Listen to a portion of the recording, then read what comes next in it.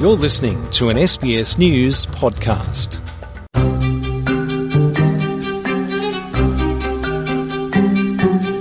Mehreen Faruqi arrived in Australia from Pakistan in 1992 and just over a decade later entered New South Wales politics, becoming the first Muslim woman ever to sit in an Australian parliament. In 2018, she was elected to the Federal Senate. Now Deputy Greens leader, she's challenged the status quo and, in her own words, rocked the boat of politics, opening the door for other young men and women like her. This podcast celebrates the most diverse parliament Australia has seen and explores the long and tough path it's taken for many to change the tide. I'm political reporter Krishani Danji, and on this episode of Our House, Mehreen Faruqi tells us about the loneliness of being a multicultural woman in the chamber, the difficulty of being forced to give up her birth citizenship, and how she hopes to inspire others.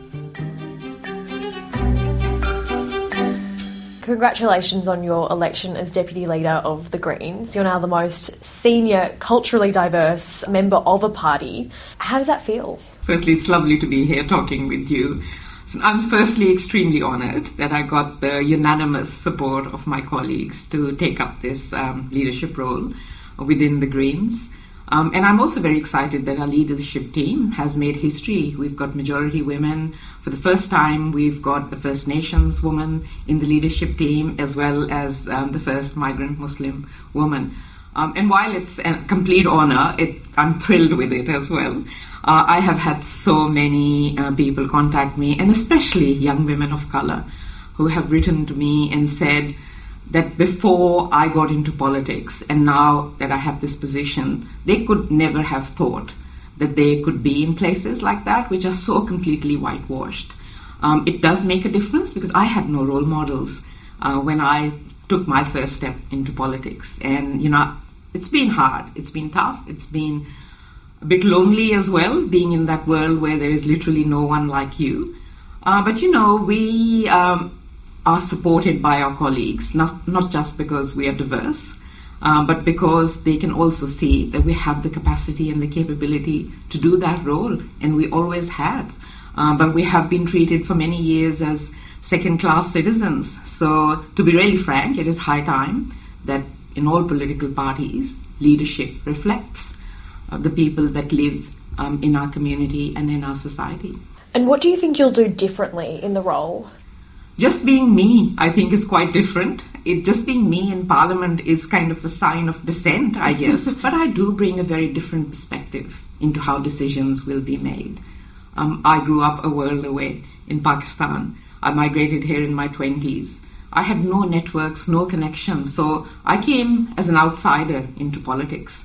I have a 25-year career in engineering, and so my worldview is very different to most of the people within Parliament. I say it as it is, and that's made my journey a bit difficult because I think no one wants the boat rocked. People just want to keep doing things that they have been doing, but in Australia we do need the boat to be rocked. During the pandemic, the stark reality that came in front of us was how migrants were treated, how people on temporary visas were left high and dry, how international students got no support at all, how there was different treatment of communities in Western Sydney, where there are mostly multicultural people living, how they were treated so differently to other communities which were privileged and white. And for me, that is the perspective that I bring. Those are the voices that I bring into Parliament. Just on that, can I ask, do you think the Greens is doing enough to engage with culturally diverse and migrant communities? Often the Greens are seen as a sort of more wealthy, elitist party that attracts those kinds of voters. Is that changing? Well, the Greens did attract me, and I basically was attracted to the Greens because of their policies, not just on climate and environment, but social justice. And the Greens' propensity and the courage to stand up for communities of colour, for First Nations people. But yeah, you're absolutely right. We have much more work to do. Every single political party in this country has much more work to do.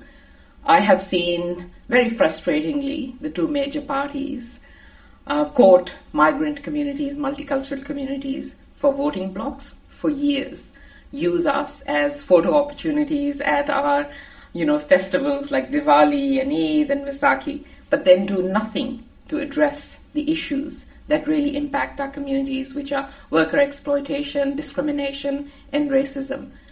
So every single party needs to do more. The Greens are really changing in terms of how many people of color are now in the party. We have 2 First Nations women as my colleagues in the Senate, and I'm so proud to work alongside them. But there is much more work to be done in the political arena by every single party to make sure that our parliaments and our decision-making spaces within the party represent the beautiful multicultural diversity that lives on our streets and suburbs. Is that something that is a priority for you in terms of reaching out and engaging with those migrant multicultural communities? Reaching out and engaging with migrant multicultural communities has been my topmost priority from the day that I stepped into New South Wales Parliament. We have looked at all our work within my office with that lens of making sure that we eliminate the society of racism, of discrimination, which, most people of color, let's face it, come across in this country. And especially engaging with young people and young women of color, because we know that women of color, and especially Muslim women, do face disproportionate amounts of discrimination, and the barriers that are placed in front of us, whether it's in employment or in senior roles or in politics, are much worse than anyone else in this country. And if I leave one legacy, that would be to make sure that doors that have been so tightly shut to us, I hope I can break them down, but even if I open that door a little bit more ajar, then I think my work would have been done.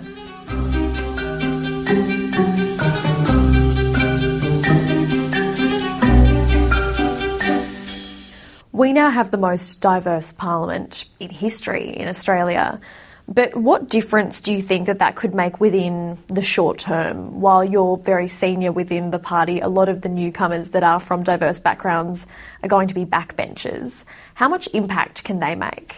I do think that people have voted for this parliament, which is so diverse in so many ways, because they think it is much more democratic to have this representation. And I think it is incumbent upon us to work with each other, because that's the mandate the public has given us at this election. I think I've been a backbencher for many years. You can have an influence from any part of the bench, to be really frank, and you can have an influence within your political party. You have a right as a senator and a member of parliament to speak out on any piece of legislation. It is a really privileged platform that we have. There are only 76 senators in Australia. And I hope that the newcomers will use that platform to project their communities and to fight for their communities, to fight for injustices wherever they might exist. Now, to become a member of Parliament, you had to renounce your citizenship under Section 44. How did that make you feel? And do you think that regulation that law is now outdated? What I felt after I had filled out that form to renounce my citizenship of Pakistan was really incredibly different to what I thought I would feel. I thought it would just be like an administrative thing. But as I was filling out that form, writing out the history of my family, you have to talk about your parents and your grandparents, I just felt as if I was being forced to give up my birthright, to give up my history and my culture. So I actually filled out the form, I signed it, and I put it in my drawer. It was that hard for me to actually submit that form.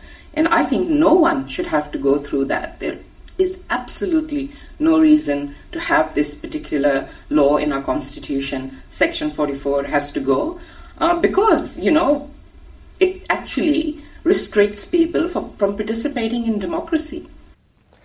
And you've spoken a lot about Islamophobia getting worse, particularly after the Christchurch attacks. Why do you think that is? This country, basically, for the last 200 years or so, has been built upon dispossession and a violent dispossession of First Nations people, and that racism and that discrimination hasn't really stopped. And that is the crux of where racism in Australia exists. unless we acknowledge that truth and do something about it, I think it'll be very hard to get rid of racism. And in Parliament, I see that as well. The complete, I guess you can call it ignorance, but you can also call it willful disregard for what is happening in this country. And that's where Islamophobia comes from as well. But it is extremely concerning, the rise of Islamophobia. We saw the third report of the Islamophobia Register, which tells us that after the horrific killings of 51 people in Christchurch, Islamophobia actually increased. You would have thought that people would think, with such a horrendous act against innocent people, that there would be a bit more consideration. I feel, and I've come to this judgment after living in Australia for 30 years, that some of us are seen by some people as not Australian, because we're different, because we might dress differently. Our Australianness is conditional. It really is conditional on us kind of giving up our culture and identity and assimilating. It is conditional on us keeping our head down and our mouths shut and just keep working. You're a fantastic migrant because you contribute so much to the economy, but not so much when you actually, put your head up and participate in debates that are happening. So there is so much work to be done there as well, and a lot of that work has to be done through the political leadership, because that is one place where racism has become normalized. I mean, I've sat in that Senate for 3 years and seen speeches from, Fraser Anning, the former senator, One Nation senators like Pauline Hanson, and even mainstream politicians who either dog whistle or stand on the sidelines and don't call it out. Unless we do that, it'll be hard for things to change. And, I will keep pushing and calling it out. I'm hoping that with the new parliament, things will start to change, but things only change when people really hanker for it. Who's sitting on the sidelines here? Who's not calling out racism as they should be? I think most parliamentarians in big major parties. I mean, when I talk about racism in Parliament, often from the government side, and this is the previous government I'm talking about, the Liberals, I was being heckled as if it doesn't exist. So it's not just even not calling out, it is actually trying to deny it and gaslight you by telling you that you're being divisive, just raising the issue of racism. Look at our policies on asylum seekers. Those policies have the support of both the major parties. And again, you cannot deny that those policies stem from racism. Who's been heckling you? There's been quite a few. I won't name them, but it is from the benches of the Liberal National Party that heckling comes whenever you try and raise the issue of racism or the visceral interaction of racism and sexism.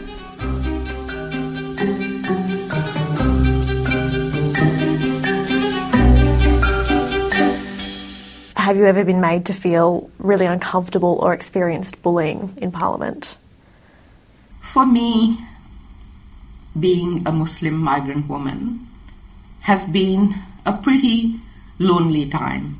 And that's why I'm looking forward to these new parliamentarians who are coming in.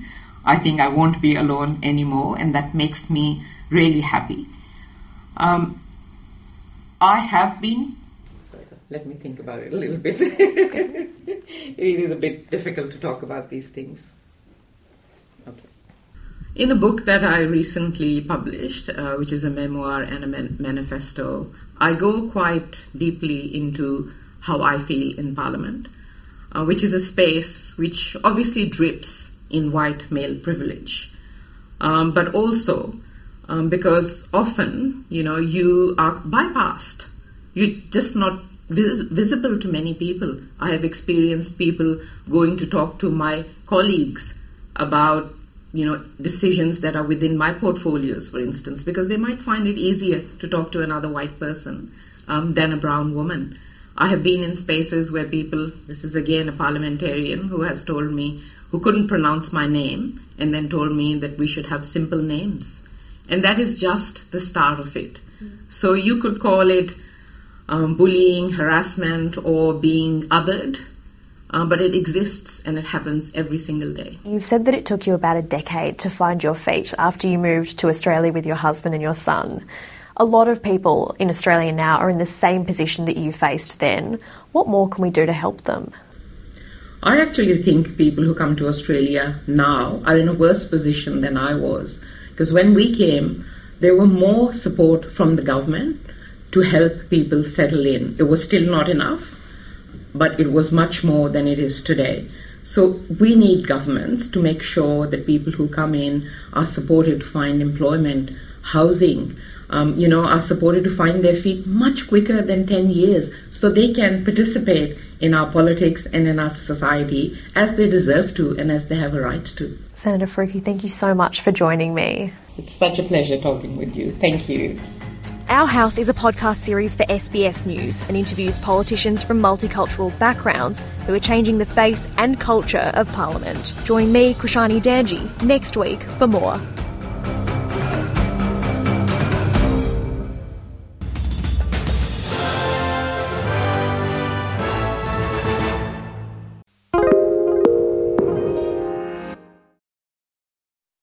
Why do people want to be at work? To feel heard, appreciated, part of something, and to know there's a career path for everyone. Inclusive workplaces are linked to increased innovation, productivity, and employee satisfaction. Make your organisation a place where people want to be. For inclusion and diversity training, visit inclusion-program.com.au.